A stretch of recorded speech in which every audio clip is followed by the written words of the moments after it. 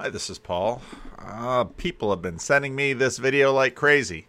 Now, I watched it on my Daily Wire account, and generally speaking, I think it's the same all the way through. You don't have the interstitial ads when you watch it on Daily Wire, which is nice, and then you get the end part.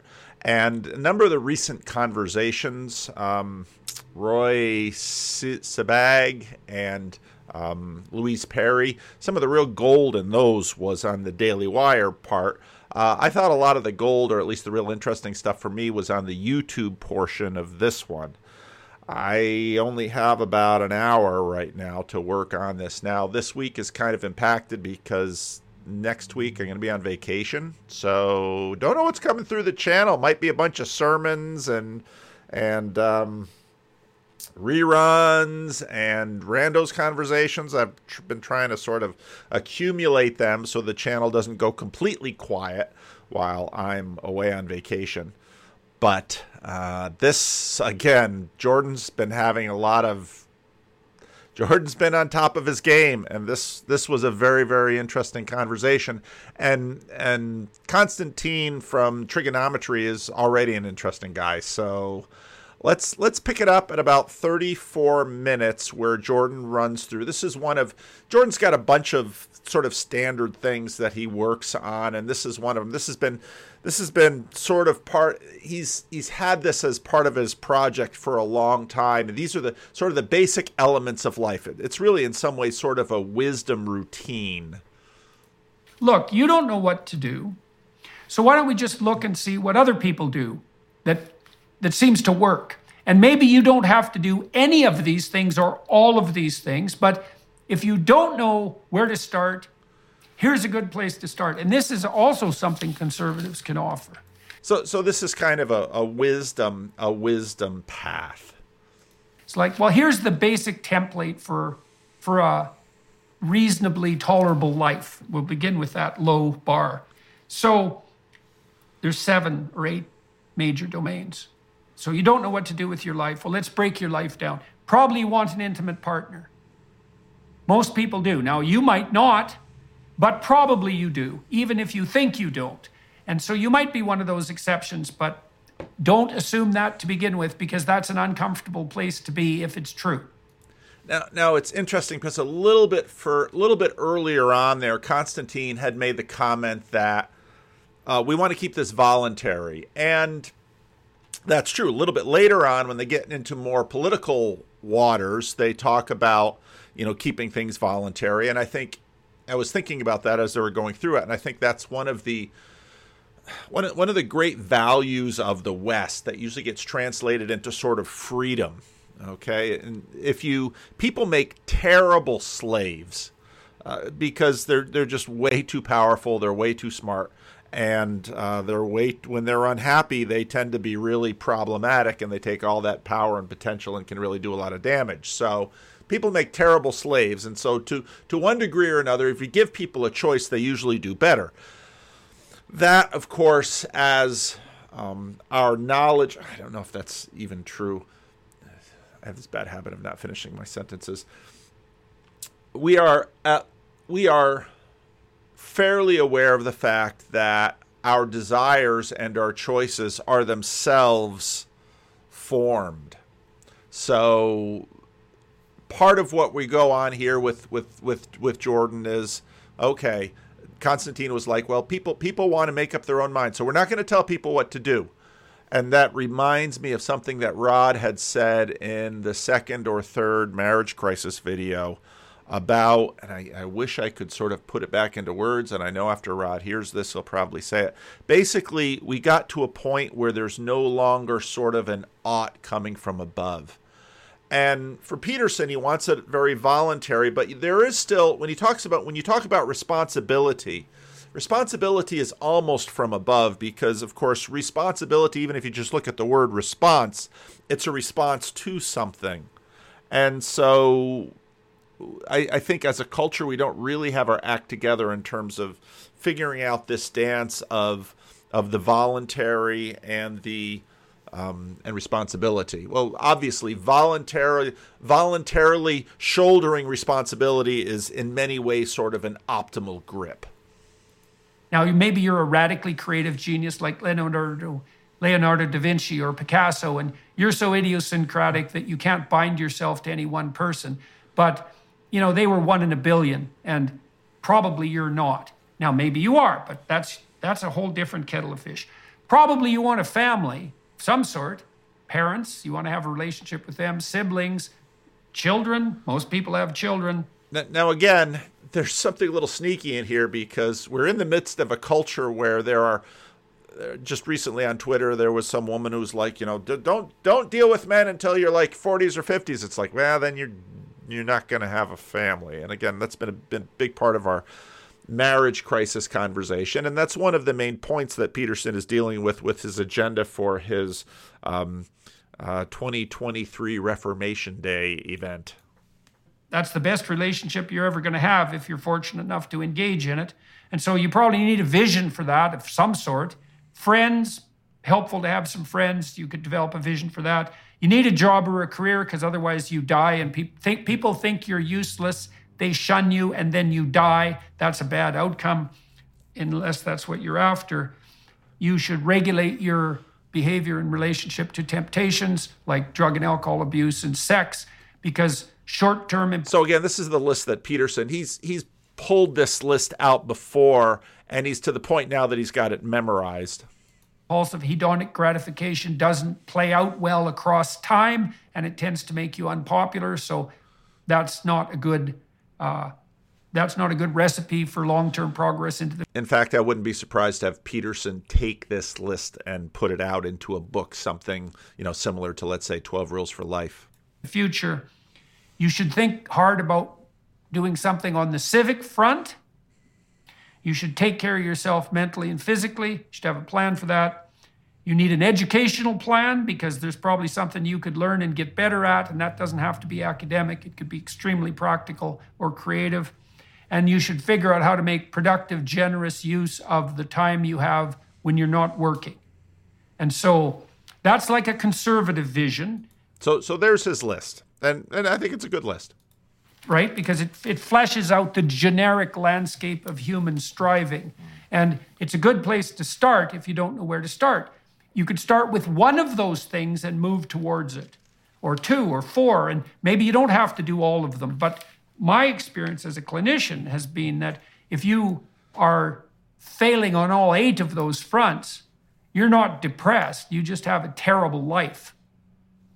Right? So conservatives can say, traditionalists can say, here's the basic template. Now, I don't think that the conservative comment is nested within the overall conversation.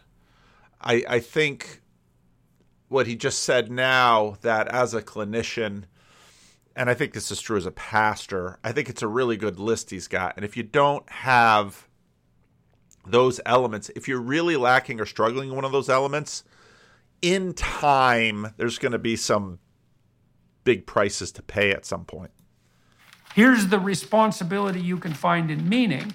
Well, now you got to cobble together something idiosyncratic and unique to yourself. That's the making the archetype manifest in the confines of your own life. But that's the basic way forward. And we've found if students do an exercise like that, a writing exercise, and answer all 8 of those questions, the probability that they'll drop out of university in the first year, about 40% of kids do, roughly speaking, in the first year or 2. The probability that they'll drop out is decreased 50%. So just thinking through, just developing a vision on those fronts is highly motivating, and it keeps anxiety at bay, and it unites people psychologically, and it helps them identify with the pathway forward. It's not optional. So, and that's an antidote to the death of God in some real way too, right? That journey towards an integrated single point of meaning. We should talk about the. Okay, now it's going to get quite interesting. Now notice that he's connecting. Yeah, let's just let him keep going. Religious front a bit, because we started talking about it with the woke religion. You just described yourself as not religious. And so, but you're concerned about false religions, right?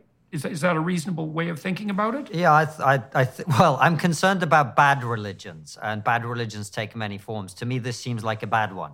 And religion... Okay, does that... Sorry, go for it. Does that imply that there's a good religion? I think Now, they're really struggling, because the word religion, of course, in the secular frame is deeply conflicted. Imply that? Yeah, well, for me it does, in the sense that there are forms of religion that are beneficial to society and to the individuals who participate them, in my opinion, even though I myself cannot force myself to believe something I don't believe, right? But this religion, it has all the worst elements of other religions, and on top of that, it doesn't do what most other religions do, which is offer an actual route for redemption. An actual route for atonement, because even if you participate in... Now, it's interesting because he's just threw out redemption and atonement, and okay, what do you mean by those words? Wokeness fully, and you say, I'm not, but I am a straight white man, and I am guilty, and the sins of the world rest upon my shoulders. What can you do? You can never purify yourself because you can't be transracial, because that's whatever that is, right? That's the worst form of racism. What can you do? You can't atone. No matter how many times you kneel to BLM or whatever else it is that you do, you're never going to be clean or purified. It is a religion that says, you, Jordan Peterson, as a straight white man, are guilty forever, and all you can do is apologize for the rest of eternity. And that's it. That seems to me like quite a bad religion.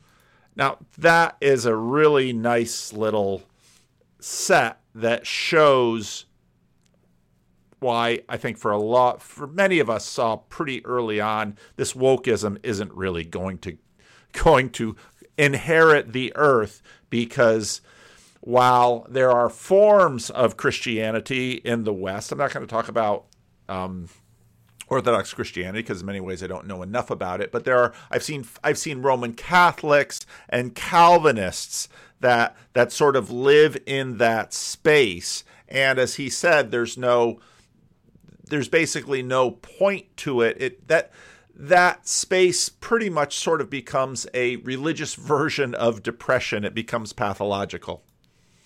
Okay. So let's play this out. And you can help me with this, and you can take the atheistic stance and hammer away at me, okay? And I'll push back. I'm not an atheist, by the way, but go for it. Oh, okay.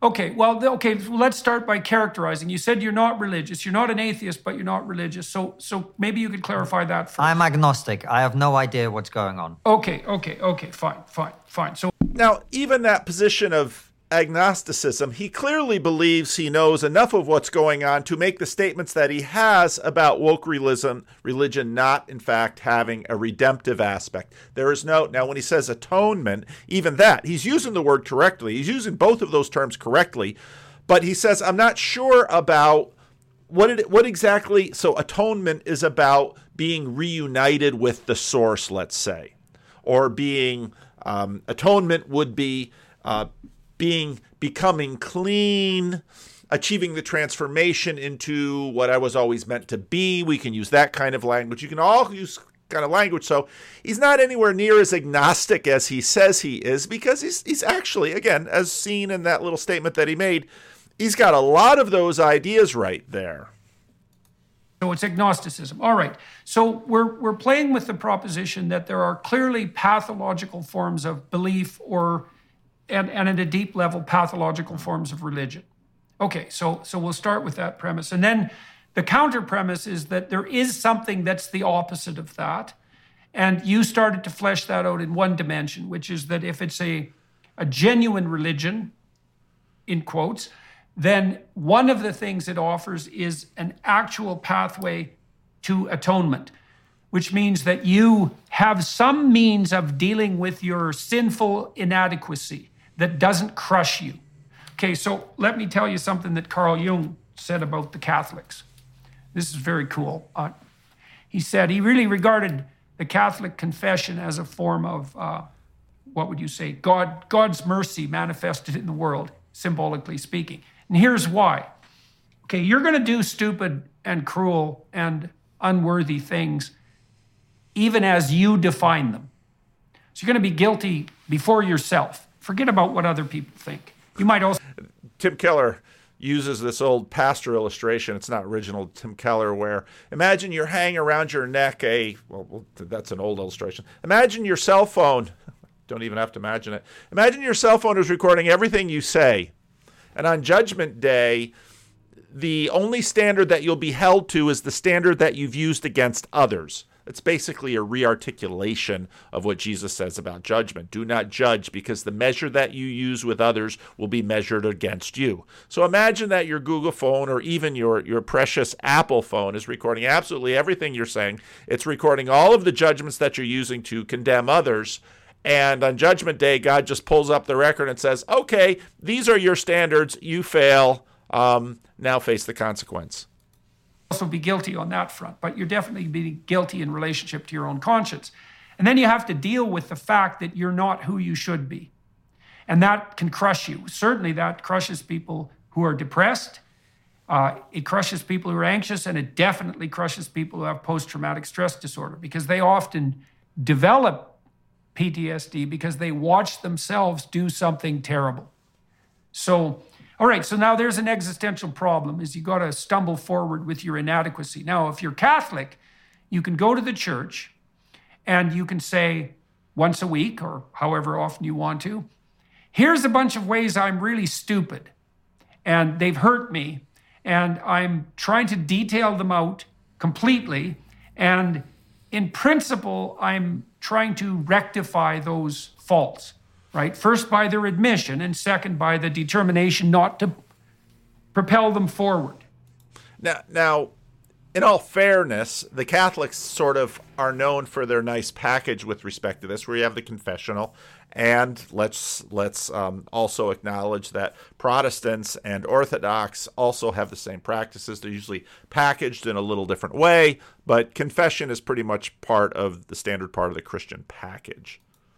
And then the priest says, okay, as far as God's concerned, that's good enough. And you have to go do these rituals of atonement, and the slate's wiped clean for the week. And of course, I just got the Jewish members of my Consciousness Congress. Hey, what about the Day of Atonement? Yep. You got the Day of Atonement. They're right that this is part of a pretty standard religious package. And you're going to go out and be a fool again, but you get to start again. And so you're proposing that one of the hallmarks of a genuinely healthy religion, assuming such a thing exists, a fundamental set of beliefs, is that there has to be a pathway forward to the rectification of inadequacy and flaw. Is that fair enough? That is a positive aspect of religion that I can see, yes. We'll be back in... Interstitial. This is why okay, come on. Okay.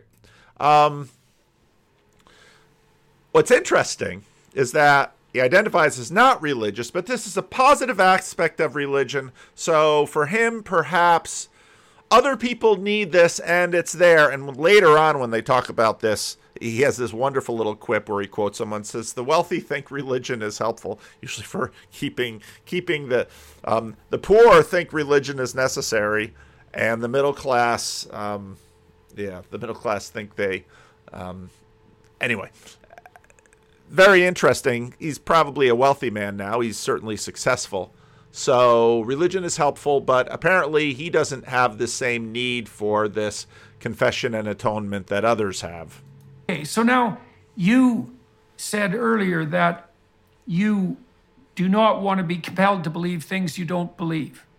Right? If I've got that right as well. I can't make myself believe things I don't believe. Yeah. Yes. And we've talked about this before. Beliefs sort of well up from inside. They are not voluntary. That's a good thing, because if you stood in the road and said, I don't believe there's a truck barreling down the road to hit me, that would be a real problem. So our beliefs arise unbidden, and we might find it annoying if others are trying to, even though this is completely normal in our world, others are trying to impose their beliefs upon us of one sort or another.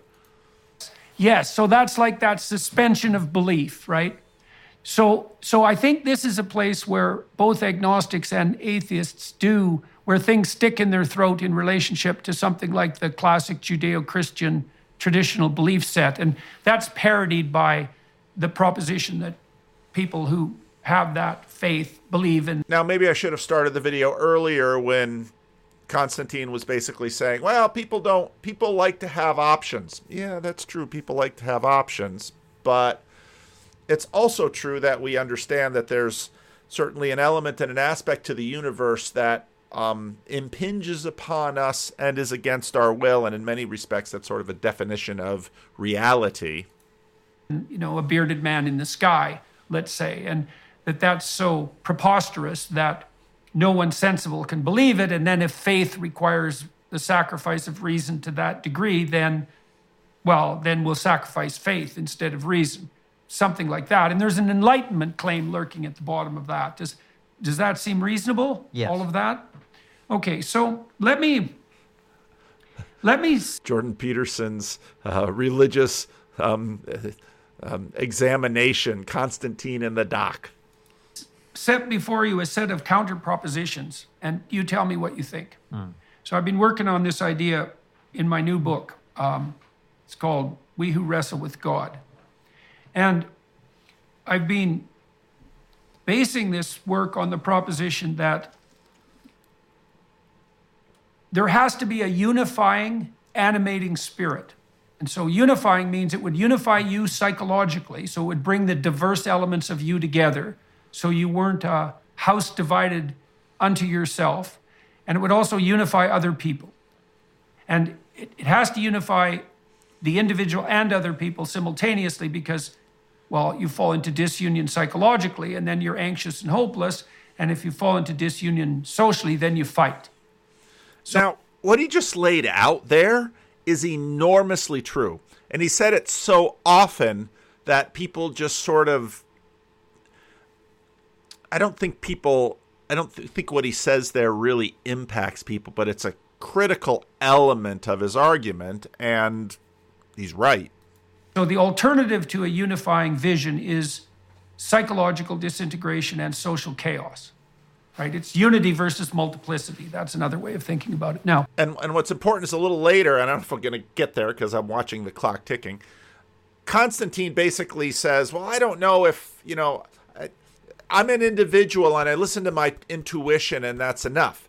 What Peterson just said right there in terms of a unifying thing within us, because what's interesting in what Peterson says about intuition here is almost exactly analogous to what C.S. Lewis will say about instinct. The problem with instinct is not that it isn't there, it's that there are so many of them. And the problems with intuition is not that it isn't there, but that our intuitions go in so many different directions. And deep in this, and I really like how Jordan deals with this in this video, because he talks about the diamond and Socrates, and I think he's right there.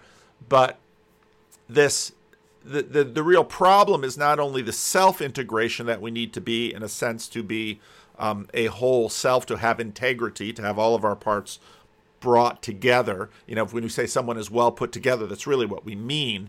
But also to be part of a larger framework, part of a family, part of a community, part of a marriage. All of those things require that other integration with others into extended bodies. You can have a tyrannical unity, and that's not good. That's a tyrant, literally.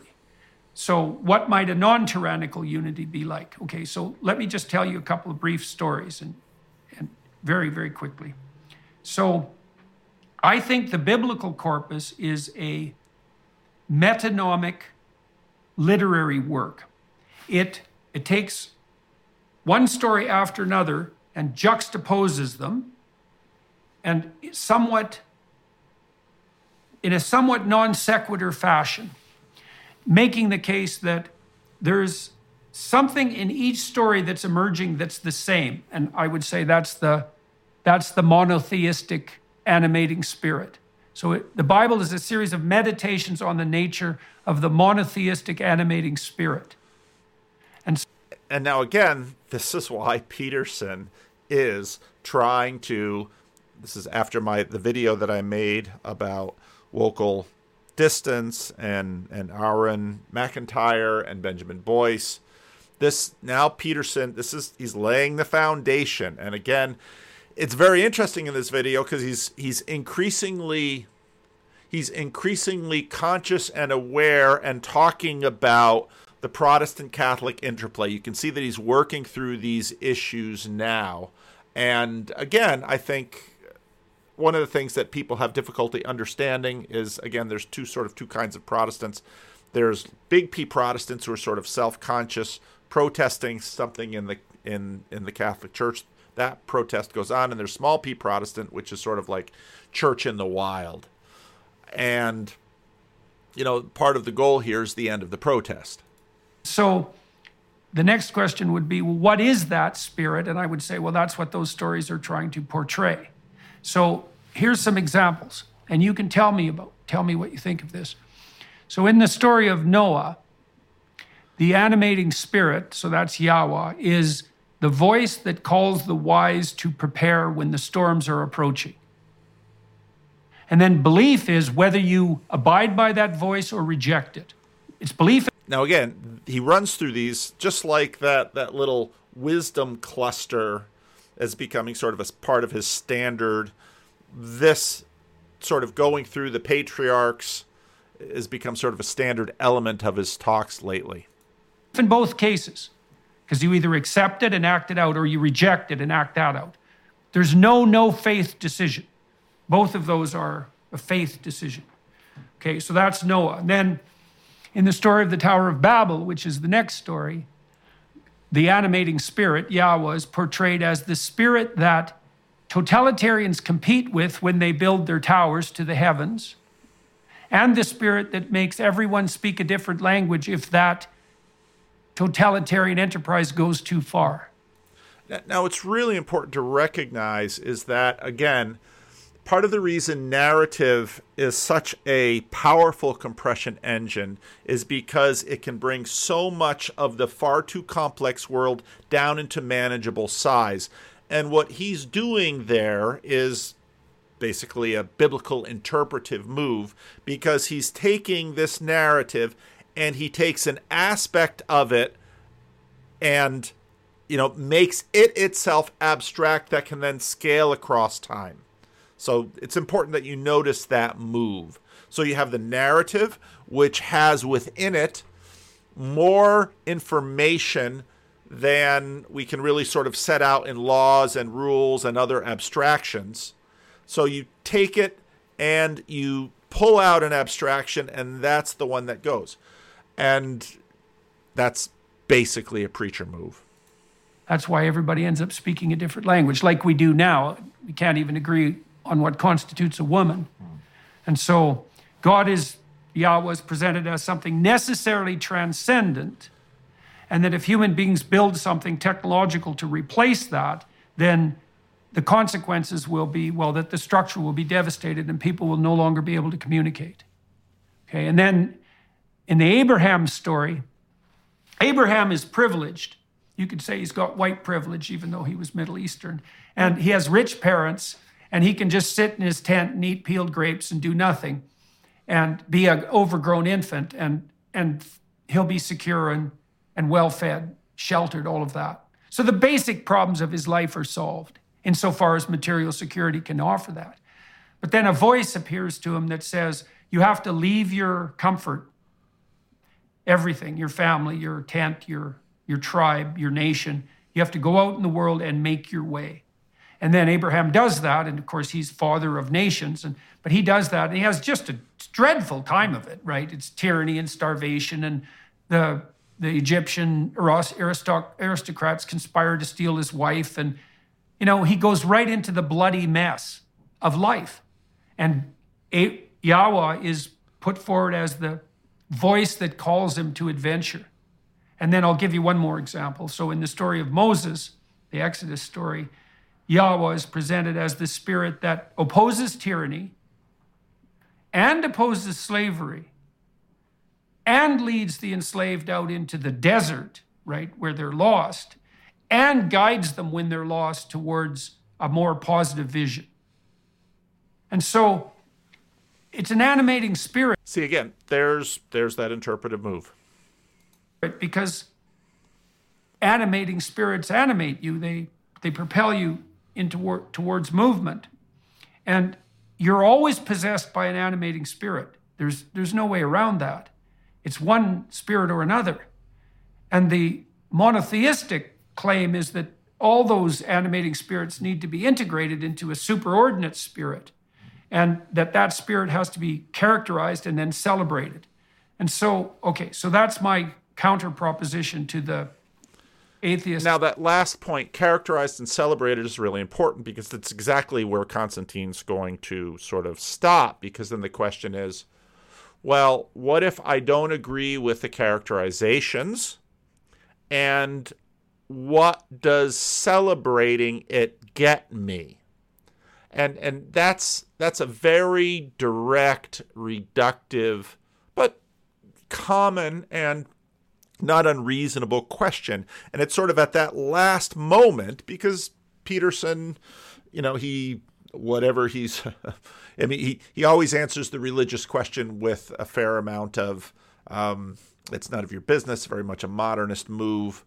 But one might consider it more common for me, a minister, to say it should be, you should in fact pay attention and worship, and that worship should be a part of your daily life, and that should be a part of this list that Peterson had in terms of this is what a good human life is made up of. A good human life is made up of attending to the animating spirit that created the world and moves the narrative of this world towards its climactic, proper conclusion, let's say. It's in the agnostics, is that I think that's all just true. Now, I don't exactly know what, so tell me what you think about that. Well, it's the last step I have a problem with, because the animating spirit, why that has to be unified and codified as God is the part of it that I don't get. Remember what I said earlier about the integration? Because, part of the easiest way to sort of look at the wokeism and say, that's not going to get you what you want it to, is because it cannot integrate. Because the feminists are fighting with the transgenders. In fact, the transgenders are fighting with everyone, or some transgender. A lot of the transgender allies are fighting with everyone, because the thing can't cohere. And so that ability to unify is critical for human beings. Otherwise, when human beings are not united, we just tend to kill each other. Okay. For me, those things could be intuition. I, for example, have a very powerful intuition. There have been many times in my life when I've done things that were actually counterintuitive, but something has made me aware that what I must do now is X, right? Okay. Now that, and Peterson's going to jump on that, because, and there are many, many times I talk to Christians, and they'll talk about, I was moved by the Holy Spirit. Another friend of mine always has the little voice. He said, well, the little voice said to me, and in many ways for him, that little voice is the Holy Spirit, and it's God. And it is by no means illegitimate to draw those connections. But part of what happens in the Christian church, because it's communally held together, that if you're alone, that intuition can tend to be easily divinized. And so now you have running around all these little divinizing things. So what happens in the church is that some people say, well, the Holy Spirit told me this, and another person say, the Holy Spirit didn't tell me that. So then suddenly you have the tension and the dynamic where everybody as a body, as a distributed body, as a community of people, as a collection of people, suddenly they have to enter into negotiation. And that's exactly where Peterson's going to go with this in a minute. Because, okay, so you've got your intuition. Well, there you go. At the same time, people have a real objection to someone standing up and saying, thus says the Lord. Well, your intuitionism and your thus says the Lordism, they're not far apart. Okay, so let's go with that something. Fair enough. So I would say that what you're characterizing there, that intuition, the hypothesis in the biblical corpus is that intuition is a manifestation of an underlying unifying spirit. No, I understand Right that. now, you might. But you why might is say, that well, step it's necessary? Well, that is exactly the question. And that's where faith comes in. That's the Because when Constantine listens to his intuition, he is acting like his intuition is in fact a unifying spirit. Remember what I said about C.S. Lewis and instinct? Because if Constantine would listen long enough to his intuition, he would realize that other intuitive voices are also emerging. And the fact that it's integrated means that he acts, and once he acts, well, suddenly there has to be integration because you've acted, and so now you're going to have another intuitive insight or moment about whatever comes next as the result of your acting. the point of Yeah. faith, right? And Yeah, that's the yeah. step that I can't make myself make because I don't believe that that is what it is.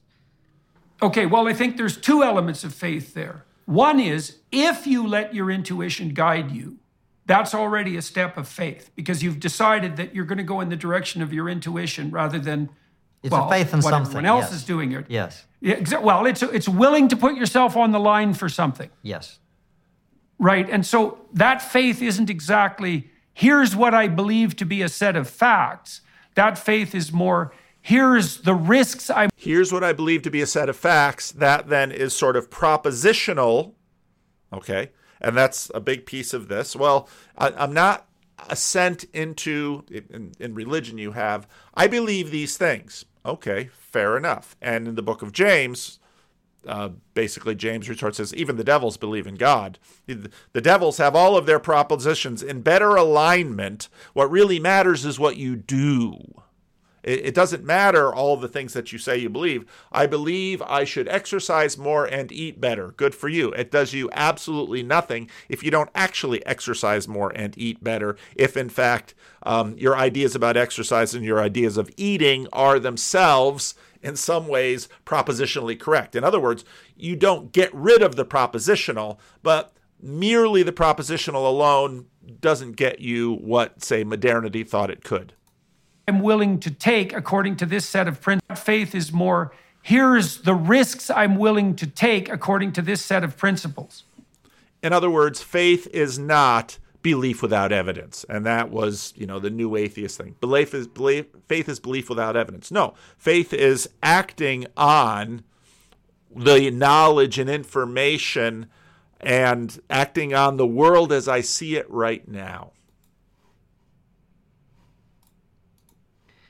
For me, it's more of an experiential thing, as in I've listened to this intuition before. Now for me, that's been the move that's been popular for the last 40, 50 years.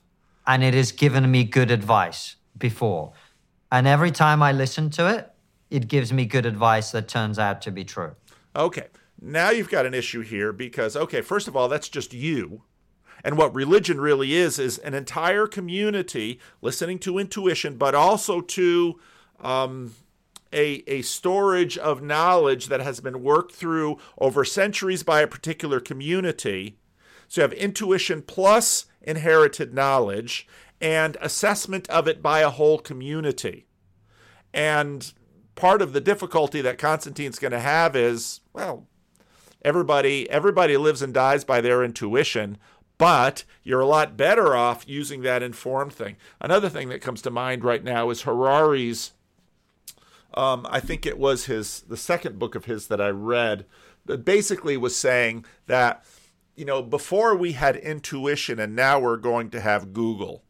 And his point is that intuition alone, and all of us, the funny thing is, all of us know this of someone.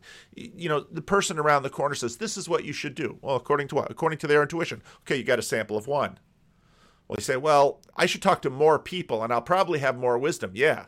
And I should talk to older people. People have had experience. Yeah. And what about people who are dead? What about sort of the hierarchy of dead people that we've listened to? And that's exactly why people, listen to authorities, depending on what realm of authority, if it's a religious tradition, people within that religious tradition, or if it's in no religious tradition. I mean, maybe you're sort of interested in Stoicism, and so you might want to listen to Seneca or Marcus Aurelius or some Stoic, or if you're a Christian, you're going to listen to Augustine in the West, or you're going to listen to, let's say, Maximus in the East. So in other words, what you do is your intuition is fine, but you expand it along many lines. And in fact, religion is the living within a body where you take all of that and you put it together. You say, well, I don't necessarily want to just receive it. Okay, but at least you're going to listen to it. At least you're going to pay attention to it. What you finally decide to do, and hopefully all of that will inform that intuition. See, what's amazing about this is that what emerges here is some sort of secret sacred self again, where it's this diamond. Well, okay, fine. But it's amazing how quickly we throw out psychology is only applicable to others. Me, I follow my intuition. Oh, so that has nothing to do with your upbringing? A little bit later, you listen to him and he says, well, it's kind of what I saw in my parents. Oh, okay. So you've taken the sample size at one and expanded it to your parents. And then sometimes you talk to your friend, you've expanded it to your friend. You don't think that all of that experience is now poured back into your intuition and that is what's coming up? So what happens in religious formation is that, in fact, you take, let's say, Darwinian sourced wisdom in the Bible, but wisdom that has stood the test of time. Now, let's give Brett Weinstein his due. Say, well, context change and all that has to be sifted. Absolutely. Which is why you talk to people who are alive today who seem to know more than you do. You talk to scientists, you talk to psychologists, you talk to religious traditions. You take all of this, and hopefully all of this is going to cultivate and form within your intuition so that your intuition improves. Where are we at right now? 52. Is this a good place to stop? It's Jungian self, God within, Christ the Logos. Yeah, there's so much more to get into.